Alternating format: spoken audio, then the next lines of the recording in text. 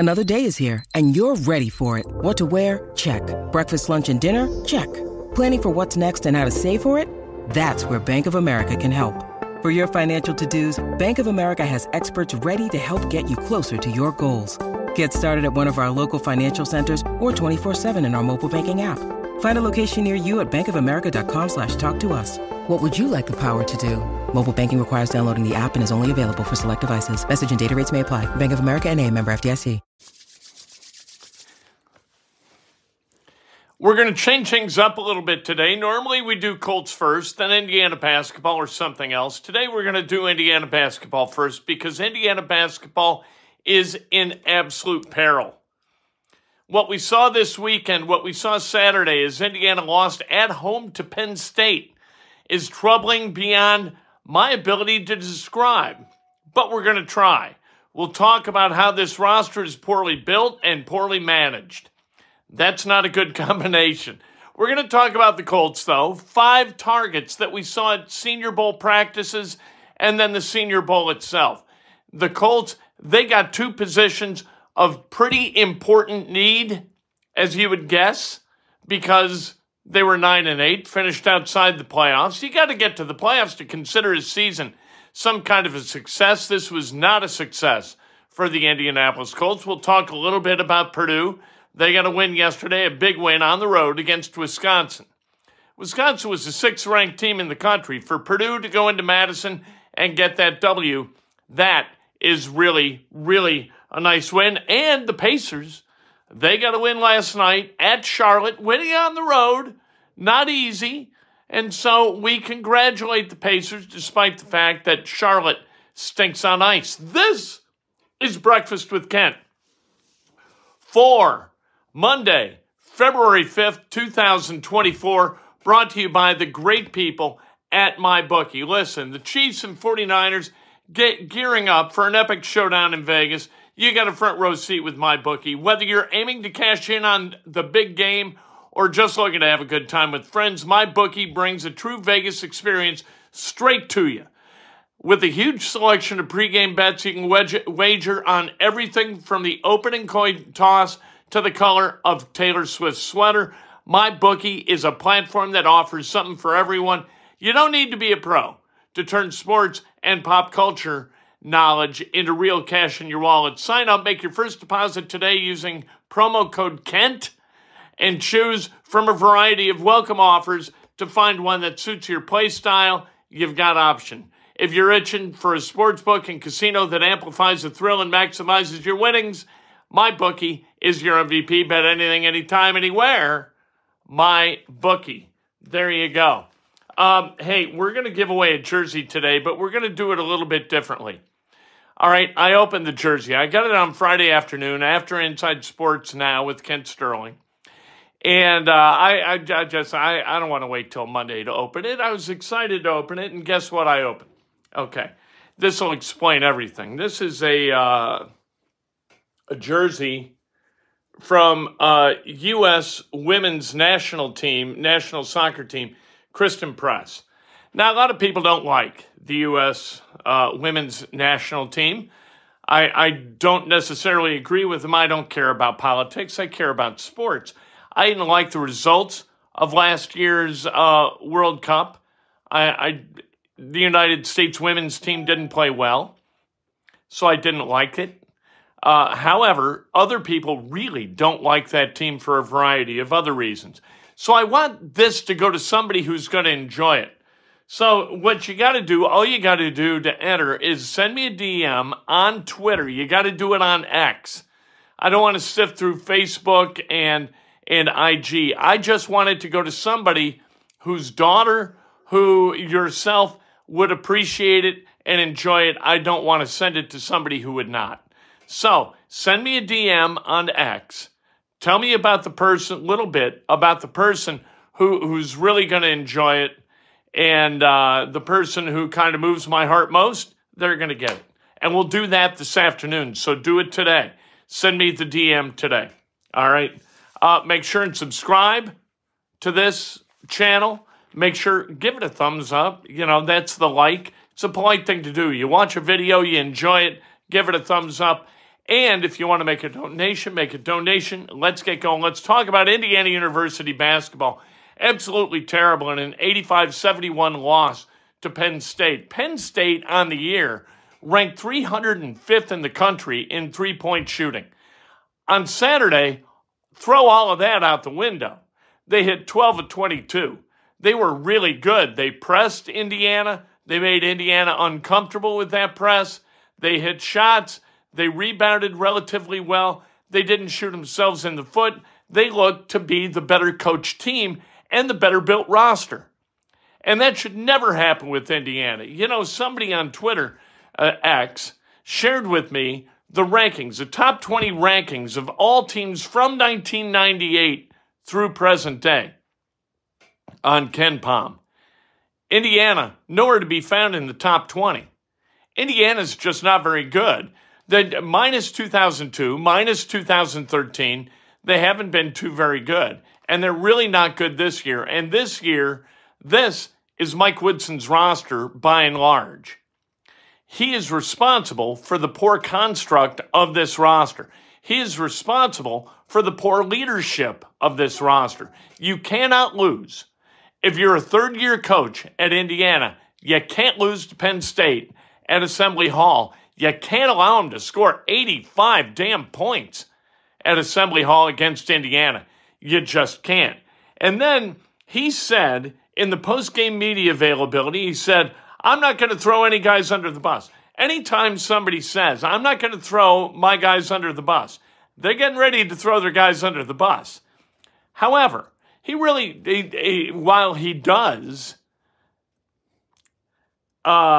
he says they just didn't perform in the second half. They were flat as hell.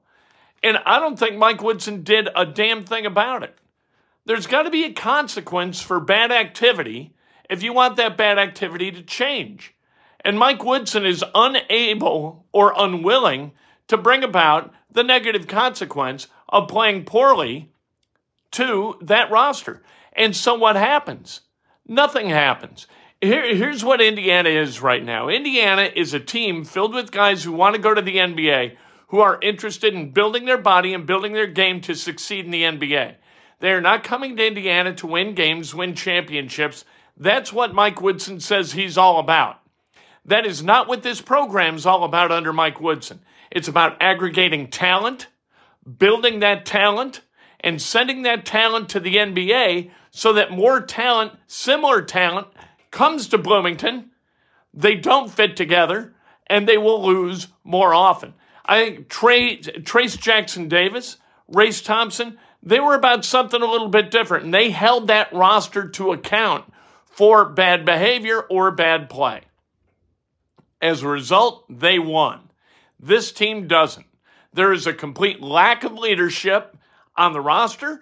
There's a complete lack of leadership in the head coach's office, and somehow, some way, within the last year of all of this predictable mess, Mike Woodson got $1 million raise. How the hell is that possible? Who is in charge of the money within Indiana University Athletics? Was this a raise given by Quinn Buckner from the Board of Trustees? Was this a raise given by Scott Dolson? I don't know. But I know this. It's not being earned. And it doesn't appear that it's going to be earned by Mike Woodson and his staff to the extent that his staff shares in that bounty.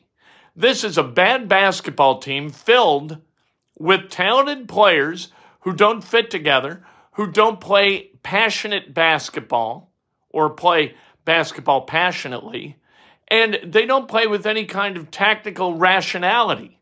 So if you watched Purdue and Wisconsin yesterday, you saw two teams that I think objectively you can say have less talent, but have far worse results. Who do you point to fix that? Do you allow the person who created this mess to fix this mess? And if you don't, who do you bring in? That's the question. Look, when you hire a guy in his 60s to fix a program and you give him a lot of money from a place where he wasn't making a whole lot of money, what do you get? you likely get a guy who wants to make a whole lot of money. Similar to Indiana players. What do they want coming to Indiana? They want a lot of money, either in NIL or in future earnings in the NBA, in Europe, wherever. They want to build their game to its potential individually. And so individually, they improve. As a collective, squadoosh, nothing. You don't see anything that resembles coherent basketball. So how do you fix it? Can anybody in their right mind fire a guy owing him every single dollar? Similarly to like Tom Allen, you owe every dollar. This is year 3 of a 6-year deal. And until the end of year 4, you owe Mike Woodson everything promised in that contract, and that's $4 million a year. And you look like stooges who don't know how to hire people, because what you got is a coach who can't coach at the college level. You can argue that Mike Woodson had a really successful coaching career in the NBA. He was good with the Hawks. The Hawks kept getting better under Mike Woodson. The Knicks, they played pretty well under Mike Woodson. But you know what? This doesn't look like it's fixable, and this doesn't look like anything that's going to improve over time. So we'll continue talking about it. Indiana visits Columbus, and Ohio State, who's reeling. They've lost 6 of their last 7, so we'll see. A lack of push coming to a lack of shove, and we'll see who kind of plays worse, right? And the team that plays less bad will win tomorrow night, which is kind of the story for Indiana basketball. Purdue, they beat Wisconsin yesterday, 75-69. Really good game, fun game to watch. Lance Jones with 20. Matt Painter doesn't go into the transfer portal often, but when he does, wow, Lance Jones from Southern Illinois, really, really good and really fits. That's what happens when you build a culture. You build a culture, you understand the culture, you recruit to the culture, you bring a transfer in who fits the culture, and all of a sudden, the guy's scoring 20 at Wisconsin, leading you to a win when you've also got college basketball's best player on your roster in Zach Edey. All right, here are 5 potential targets from the Senior Bowl that the Colts may look at. And really, this is 4 they may look at, and 1 they absolutely will not. Quentin Mitchell, he's a cornerback. He's from Toledo. He looked really good. Guys were running routes, and he was running the routes right with him. You talk about sticky coverage. Quentin Mitchell was really, really good all last week at the Senior Bowl. Ran every rep at practice like, man, it mattered to him. And that's something that the Colts want. He's not big and tall. He's 6 feet, but that ain't bad. Ballard kind of likes his corners tall. He likes his wide receivers tall. That'll come up in a moment. Jarvis Brownlee, a cornerback out of the University of Louisville, might be one of those guys down draft, day 3, if he's still on the board, that the Colts might target. The question about Brownlee is speed. We're going to find out at the combine what kind of speed that he has. He's a great tactician. Might fit Ballard's love of corners down draft. Like I said, he's 6 feet tall as well. Mad Max Melton out of Rutgers, a cornerback. Watching the practices, he was really competitive and fast, just not crazy quick. And that kind of fits with what Ballard likes. He isn't very tall. He's 5'11", but he's got really long arms. So that's something. He likes long-armed corners. Ricky Pearsall, wide receiver out of Florida, he's 6'1", so kind of doesn't fit the jersey as Ballard likes it. But a guy who played for a year with Anthony Richardson, so there's not going to be that big a learning curve as he and Pearsall would find their way together. But might be a day 2 guy, that's kind of in Ballard's that's where he likes to target wide receivers and cornerbacks for that matter. Pearsall might be a guy that he looked really good. He looked like he could run routes, gain separation, all that stuff, good sticky hands. Then Jamari Thrash. He's a wide receiver out of Louisville. Not tall, 6 feet tall. Still like him. He's 4'5", 40, but I still like him. Ballard won't take him because he doesn't fill he's not looking for a slot guy, right? And that's why they're not likely to take somebody else. The Colts going to do what the Colts do. Let's talk about the Pacers, and we'll continue to find out more about these guys as they participate in the combine, and we talk to them, we hear from them, we watch their 40, their workouts. We try to figure out who's somebody that, we'll try to predict what Ballard will look for in somebody. That's what you have to do when you're talking about Chris Ballard. And we know what traits he likes at certain positions, and we know the 2 positions that are of need if the Colts are unable to sign Michael Pittman Jr. If they don't sign Michael Pittman Jr. or franchise him, you know what? You're going to have to find a really good wide receiver. Then that does open up the first round for a wide receiver in the draft if one of the good ones drop to 15, because you'll need one. What you'd rather have is you franchise Pittman, negotiate an extension, and then you use 15 or you trade back from 15 to go get a couple of corners, a corner and a wideout. You got to build the outside of this roster because the outside of the roster, the exterior, not very good. And the defensive secondary is terrible. So what are you going to, you're going to go get a safety? I'd rather look, you can sign a veteran free agent safety to play reasonably well. They did that with Rodney McLeod. They've done that with Mike Adams. That was the previous era. That's what you can do. Let's celebrate some Pacers. Yeah, 115.99. Pacers win. Halliburton in 20 minutes. Next up, Rockets tomorrow night at Cambridge. There you go. Let's celebrate some birthdays. The great Jim Chubbs Preby celebrating a birthday. Happy Julie screaming for Chubbs. It makes me laugh. It'll make like 3 people laugh. But we play to a tight audience. Dan Duncan, happy birthday. Bill Cleveland, Paige Berliner, happy birthday. Randy Broaddus, Keith Goralski, and Jeff Cornelius, happy birthday. Remember, for this autographed jersey from Kristen Press, look at that. Very, very nice.